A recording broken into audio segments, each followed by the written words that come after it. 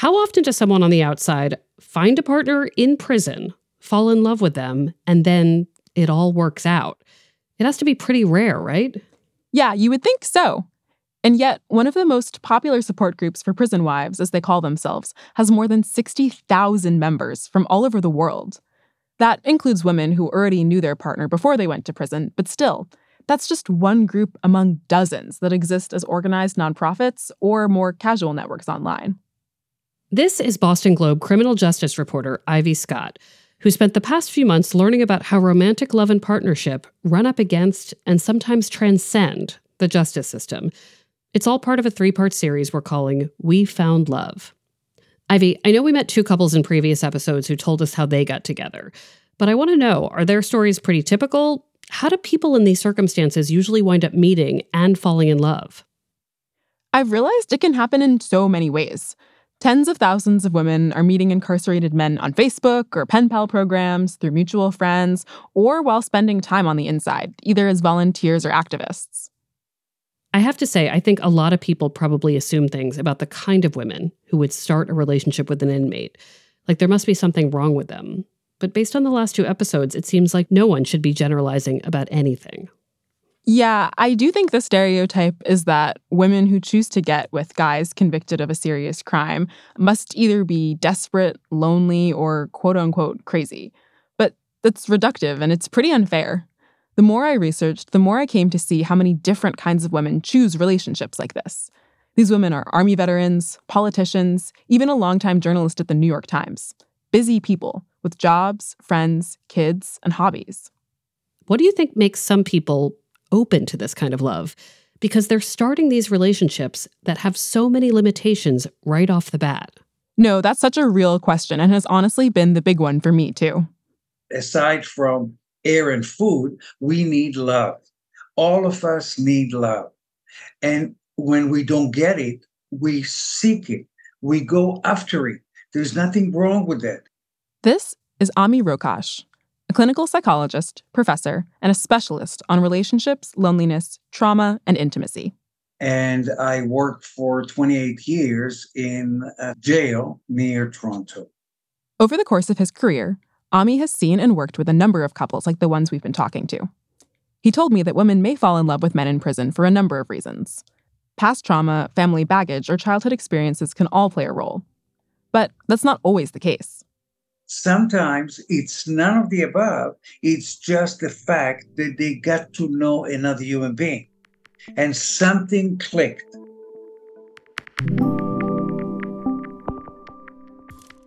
For the first 2 women in our series, Charlene and Venus, it seemed to be a mix of both their personal histories and the natural connections they formed with their partners.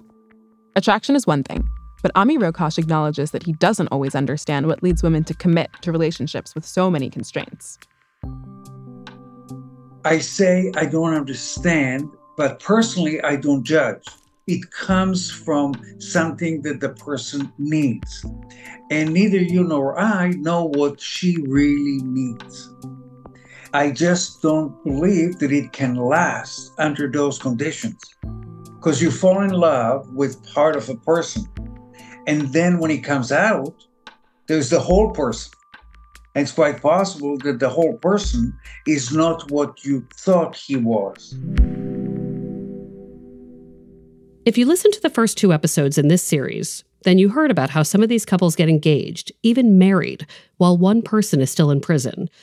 But as Ivy has learned, it takes a lot to make it work. Relationships are hard. So is navigating the justice system. Doing both at the same time is a massive challenge. Today, for the 3rd and final episode of We Found Love, Ivy brings us a story about 2 people in a relationship as they consider, in real time, the questions that all couples inevitably face. What are we? And where are we going? From the Boston Globe and PRX, this is Love Letters. And I'm Ivy Scott.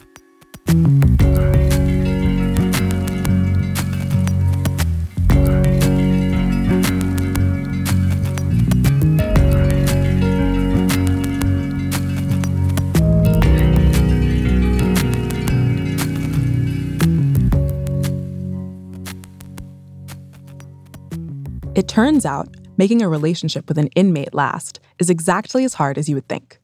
And finding a couple who exemplifies those struggles in the early stages of dating proved to be a challenge. It seemed like every time I'd meet one, they'd break up. I talked to 3 couples, none of whom are together anymore, before I finally met Leanne and Jesus, who've been dating for just about 2 years. Okay, I just was going to ask if you could tell me a little bit about like how you two got together. All right, so it's kind of like weird, right? Okay, so I'll tell you from the beginning. Okay. I was introduced by a friend. Unlike the other couples in this series, Leanne and Jesus are countries, not cities, apart. Jesus is serving a life sentence for murder at MCI Norfolk, the same Massachusetts state prison where we met Cornelius in the last episode. Leanne lives in England, in a city a few hours north of London. They met through a prison pen pal program on Facebook. They've never seen each other in person, but they talk by phone or video chat almost every day. If he calls me and I'm down and I'm sad, by the end of that 15-minute call, I'm laughing and he makes you smile. He makes you feel better about yourself. I should say that I've also never met either of them in person. I spoke to Leanne and Jesus over the phone at different times and in various places, which explains the background noise you'll hear from time to time. I didn't know much about these pen pal programs before. I'd assumed they were sort of a low-stakes community service opportunity for people looking to get more involved in the social justice world, like donating to your local bail fund. But Jesus told me that lots of women use the service almost like a dating app, specifically to look for a man in prison. And the inmates know that too. It's supposed to be meeting people to gain a friendship and stuff like that, but obviously we know that there's more to that, right? Your intentions is really to meet somebody that you like, so therefore you can be boyfriend and girlfriend, well, hopefully in the near future. I was introduced by a friend of mine, right? He's like, oh, why not do it? I assumed, I was like, nah, there's probably some crazy girls on there or something, like weirdos or something. Like, that's probably how they look at us. Like, why you don't take a chance and, try it out?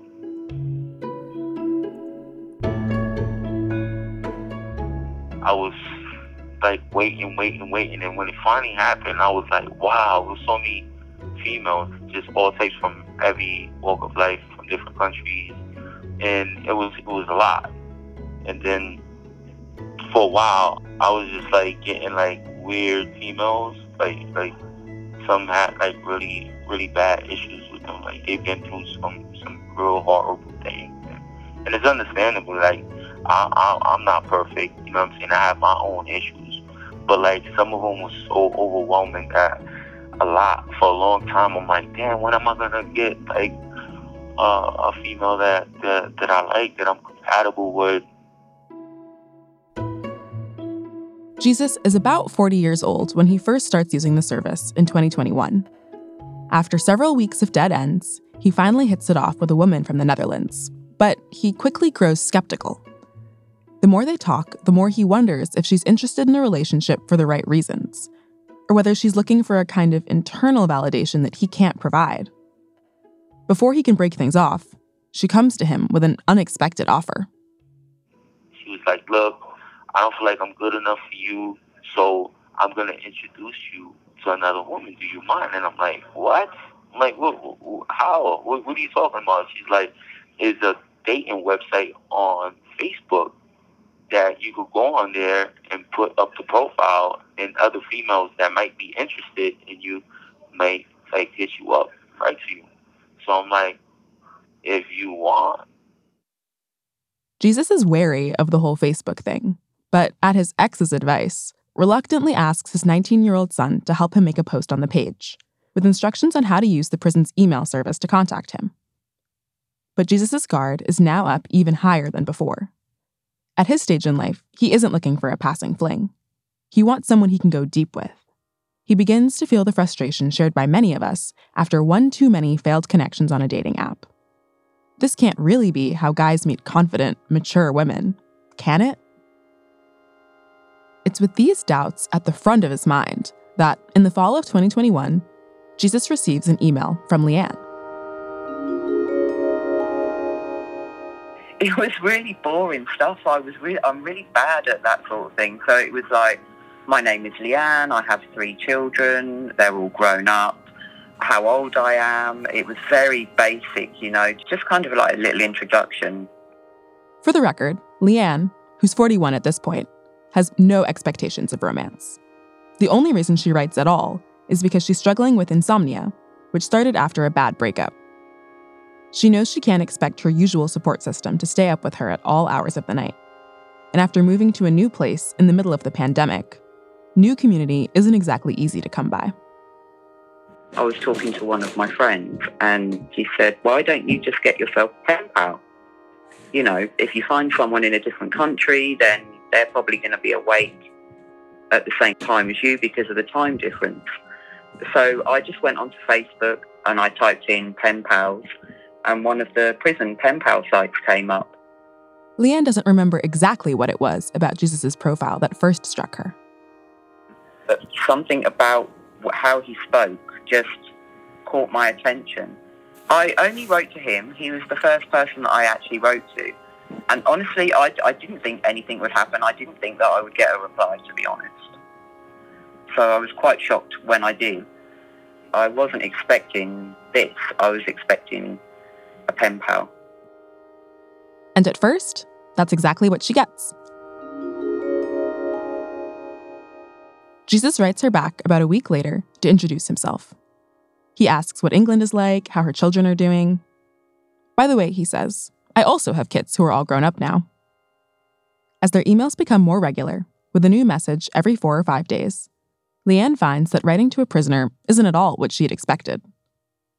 Far from being gruff or stilted, Jesus' emails are playful and introspective, a surprisingly comforting presence from 3,000 miles away. I was kind of expecting him to be a little bit more rough around the edges, if you get what I mean. But it turned out that you kind of have, preconceived misconceptions about people in prison. Leanne does Google Jesus to read about his case, but she doesn't bring it up, and she's not particularly bothered that he doesn't either.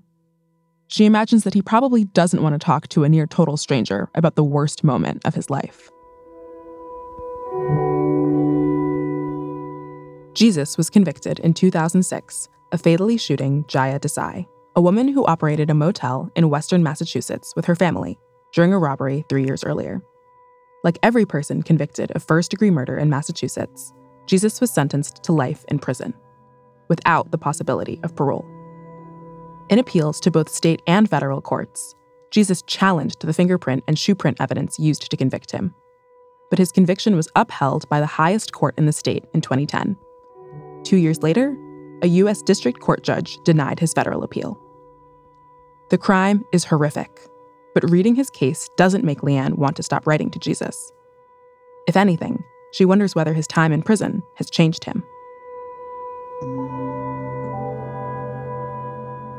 I mean, he's been in there, nearly 20 years? If someone hasn't learned their lesson or is remorseful or tried to improve themselves in 20 years, I know what he did was a very bad thing, but he doesn't come across as a bad person. Despite the buzz of a slight connection, Leanne is still under the impression that Jesus is just a pen pal. Their emails seem to reflect a casual friendship, for the most part. The silly things, I almost used my letters like a diary to him, if you get what I mean. Like, it was my way of getting out what I'd done in the day, my emotions, my feelings. But after a few weeks of back and forth, the wait between emails starts to feel frustrating. It can take days just to have one meaningful conversation, and Leanne and Jesus both find that they have a lot to talk about. So, with Leanne's permission, Jesus begins to call. At first, every few days, and then daily. They support one another through hard times, bonding over him losing his mother and her losing her stepmother during the pandemic. For Jesus, Leanne's attentiveness, an ability to not just listen, but really understand what he's going through, slowly allows him to get past his initial reservations and open up. She's still one of several pen pals he keeps up with. And yet, there's no one that makes him feel quite like she does, and no one he feels like calling quite as often. She kind of helped me through that hard time. So I kind of I fell in love with the idea of, wow, she's a loving and caring person. I seen that in her. And the more I started learning about her, I started noticing that she's really a down-to-earth female that didn't have it necessarily good, struggled, but she made it. And, she's doing good for herself as much as that she can and supporting those that are around her.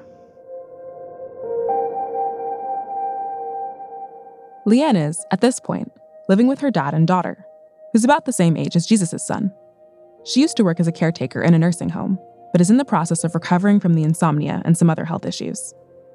She keeps herself busy helping her dad renovate the house and drafting the business plan for the family antique shop the two hope to start together soon. All of which she updates Jesus on pretty much daily. In time, Leanne even feels comfortable enough to tell Jesus about her last dating experience, a long, painful relationship marked by physical and emotional abuse. Sometimes when you tell people that you've had experiences with the domestic violence and how bad they were, people tend to look at you and pity you and treat you differently. So that was a massive concern, but he never treated me any differently. He made me feel so comfortable about coming to him and talking about these things. I felt like I could talk to him about anything, and I knew that he wouldn't judge me for it. The shift from friendship to something more happens gradually. An accumulation of silly jokes and whispered condolences and heated debates and patient silences. With the addition of video calls a few months in, their connection deepens. Facial expressions and tears and laughter all brought to life. And then one day, Leanne says, she just stopped seeing Jesus as a prisoner. I don't even think about that part of it, to be honest, anymore. It's, it is hard, but I don't know. I don't know what it is. He has a way with words. He's really cheeky. And even before I knew what had happened, I was falling in love. About 6 months after that first email, they decide to make things official. When Jesus first asks Leanne to be his girlfriend, she's so surprised she doesn't answer. It was what I wanted, but I didn't realise that it was what he wanted as well. So it kind of knocked me back a little bit because I hadn't thought about, he might feel the same way. When he asks again a few days later, she's ready with a resounding yes. As you might imagine, going public with the news that you're dating someone you've never met, who's also an inmate, doesn't exactly draw the warmest reactions. While some of Leanne's friends and family support her decision to date whoever she wants, others are definitely skeptical. My son seems to think I'm having a midlife crisis. My dad's not very happy about it. From a parent's point of view, I can understand that he wouldn't be happy, someone in prison for what he's done, the other side of the world. I think he's just very overprotective because of how badly the last relationship went.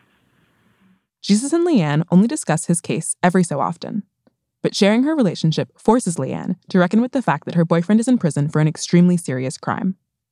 And yet, she feels confident that if her family and friends could meet him, they would see what she sees.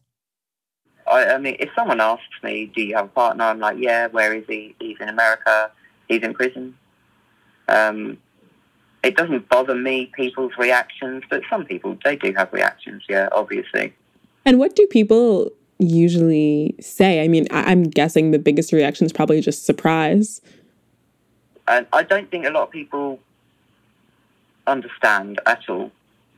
If you haven't experienced something like that yourself, then you're not going to understand. And unfortunately, when it comes to crimes like Jesus is, and the fact that he is in prison and has been in prison for a long time, people tend to look down on people like that without even knowing their story.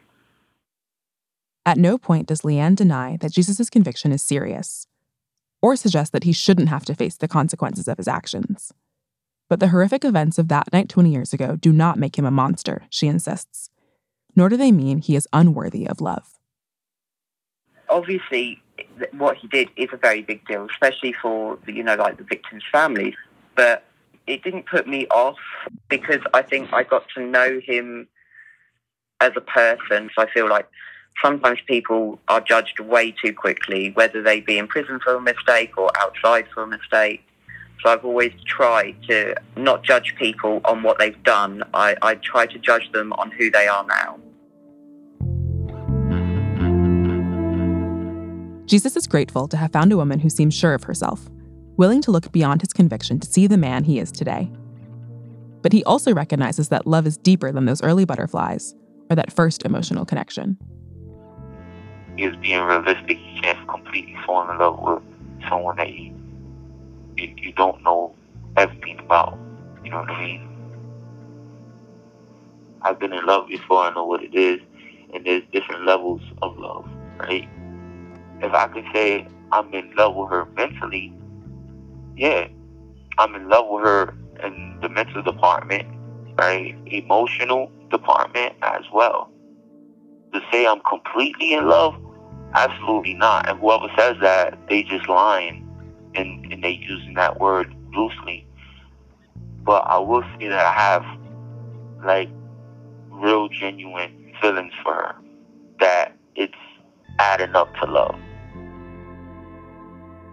Their story continues after this quick break.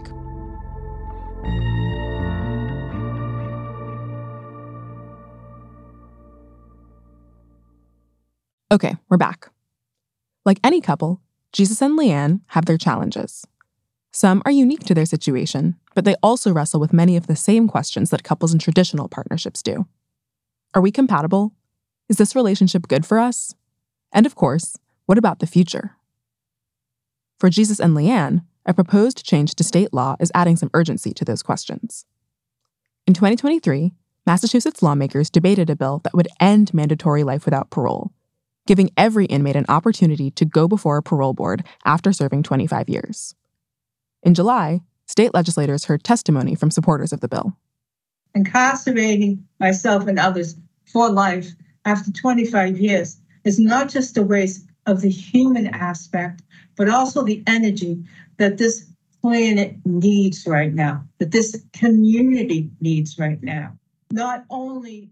If passed, this policy change would directly impact Jesus, who has already served nearly 2 decades of his life sentence. With the prospect of release comes the ability to dream of a future beyond the prison walls, but also some hard conversations about, practically speaking, what that future would look like. I don't like living in a fantasy world, right? I like reality. And some people be like, well, how does that work? She lives in a different country and you live over here and, okay, you love each other and you want to make this happen. How's that? Like, how does that work? I know plenty of couples do long distance, some even for decades. But this feels different. Don't you need to meet your partner, even just once, to know that what you think you have is real? Sure, Jesus and Leanne spend plenty of time dreaming of a world where Jesus is granted parole, Leanne moves to the US, and the two buy a home in the countryside. And yet, it's impossible to predict what it would really look like to blend their two lives into one. The couple are open about the fact that, up until now, the biggest obstacle to that dream, and the subject of their most serious fight, has actually been religion. Leanne is a staunch atheist, Jesus a practicing Muslim, who wants to be with a woman that, at the very least, believes in some idea of God. I don't care what religion. I told her, I said, look, I want to be honest with you. I can't be with a woman that doesn't believe in God. I just can't. I'm sorry, but I can't. At first, it didn't seem to matter too much. After all, they make each other happy and offer a kind of steady support that neither of them had really known before from a partner.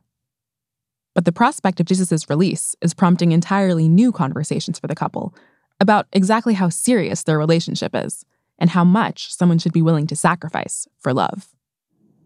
I have people in my ear like, yo, you sure that's what you want, bro? Don't lock yourself down and then you've been down 21 years and you get out and you finally realize that's not what you want. I'm like, yo, bro, I know what I want.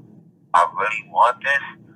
But at the same time, I'm looking at reality as far as, like, she's way over there. And I keep asking, I'm like, you sure you're going to leave, like, your kids and family? You're just going to up and leave them behind? And me personally, I know that they don't want that. And I feel bad. I feel like I'm doing something wrong. And I don't want to keep you in prison because I'm in prison. And though she doesn't mention them to him often, Leanne also has insecurities. I'm worried that he will get out, and I was just someone to pass the time with while he was in there. And then obviously once he's out, that's not our only barrier. I also need to get a visa. I need to come over. Do you know what I mean? And what if he gets out and I can't come over because I'm waiting for a visa and he finds someone else, or one of his other pen pals is a better fit for him? Despite her own doubts, Leanne is taken aback that Jesus would falter now, at the very moment when everything they said they wanted finally seems possible. But she's not ready to give up yet. I'm getting on. My kids are fully grown. I've got grandchildren. Yes, there's a massive risk. It could be way too quick, way too soon. But I want to find out. I want to know. You wake up in the morning and you smile because the last person you spoke to, the last voice that you heard was his before you fell asleep. And that makes you feel good. So your first initial wake up is, oh, I fell asleep and he was the last person I heard and he told me he loved me, and then reality hits and you realise you're waking up alone.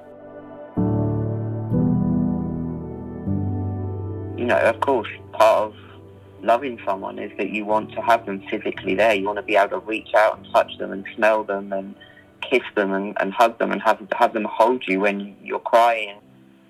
It can be so frustrating sometimes. But, you know, I love him, so you make that sacrifice. One day we won't be in this situation, and that's what we try to keep our head on. Jesus hopes it'll get better too, but doesn't hide the fact that the distance can make it hard to see a way forward. I'm going to be honest with you. You know how that feels when guys are in here and they get visits from their girls and their wifeys and their baby moms, whoever, and they coming up here to visit them and having that physical contact with them and coming back all glistering and glowing, and you feel like, damn, like, okay, video visits, I'm thankful. It's not that I'm not thankful for that, but like I want that other half of me. You know what I mean? And the only way to get that and it be the real thing is to build on that. And how can you build on something where you can't even hug the person that you would? You can't even kiss them. You can't hug them. You can't touch them. You can't smell them. You can't hold them and look in their eyes and tell them like what you're feeling in your heart. Like, these are things that I want. For me, hearing Leanne and Jesus work through these issues in real time was like a crash course in conflict resolution. I'll admit, there were definitely times I talked with one or the other when I was sure they were on the verge of breaking up, or quiet periods when I didn't hear from them and assumed they'd called it quits. And maybe that will be their fate. But I do know that Jesus and Leanne never hid their hard moments from me. And I know they've made it through rocky stretches before. Their argument about religion is a prime example of how talking seriously about Jesus' freedom has wiped the rosy glow off their dreams of the future, brought old fights back into the spotlight, and made both partners realize that for any relationship to work, even compatible people have to compromise. He said to me, would you convert? And I'm like, well, no, because I don't believe. And at some point I felt like maybe he wanted me to convert anyway. I don't think that's what he did want in the end, but I just said, I was explaining to him that, yeah, I could convert. I could go and do it tomorrow, but it would all be a lie. A few months ago, I brought it up, and that's what almost ended the whole relationship. I ain't gonna lie, I ain't putting everything on her. I kind of like was stubborn and was like, no, this is what it is, and if you don't like it, then okay, we will go our separate ways. So I felt bad after it, and I was like, you know what, I'm gonna call her and make amends and see if we can fix this somehow. Because at the end of the day, it's her choice, right? I'm not trying to tell her what to do or how to do it. We both know where each other stands and what each other wants, but unfortunately when it comes to religion, that's where we are very different. But it's just the way it is, isn't it? You have to make compromises when you're in a relationship.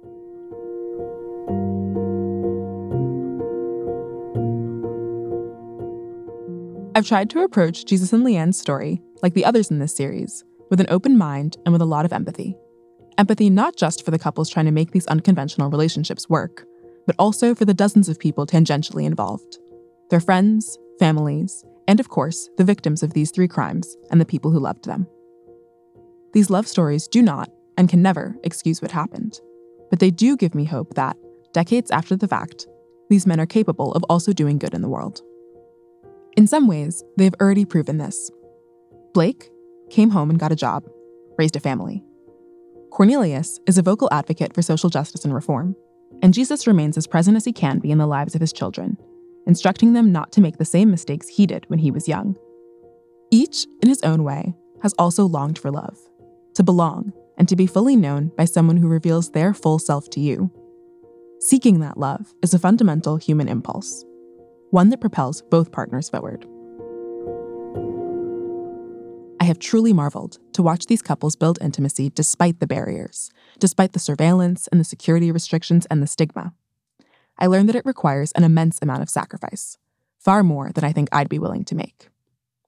It also requires patience and a reordering of life's priorities that puts the things that really matter in sharpest focus and encourages us to release the rest.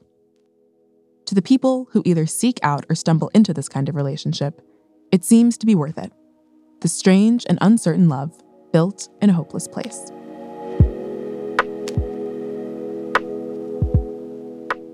I'm not one to hold a grudge, so if we had an argument today, tomorrow I would pick up the phone like nothing even happened. We get such a short time together. If you argue, 15 minutes is not a lot of time to be able to resolve all of the problems that you may have. So I cherish the time that I get with him, no matter what it is, even when we're bickering. When a female don't run and she stays there and she confronts the situation up front and doesn't run away from the situation, that to me is big. And she stood around, she didn't run away, and that's when I knew right there. Because there's more to that, but we would need a whole another half an hour, and we're just gonna hang up. Thank you for using Securus. Goodbye.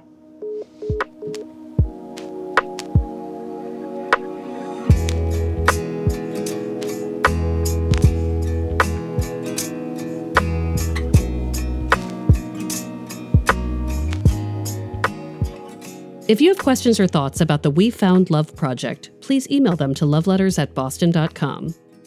Love Letters is a production of the Boston Globe and PRX. Today's episode was reported by Ivy Scott and produced by Jesse Remedios. Our editor is Scott Hellman. Ned Porter does our audio mixing, sound design, and mastering. Maddie Mortel does our audience engagement. Love Letters illustrations by Ali Riza. Our marketing coordinator is Maggie Taylor. Special thanks to Linda Henry. Our music is from APM. We're online at loveletters.show. I'm Meredith Goldstein.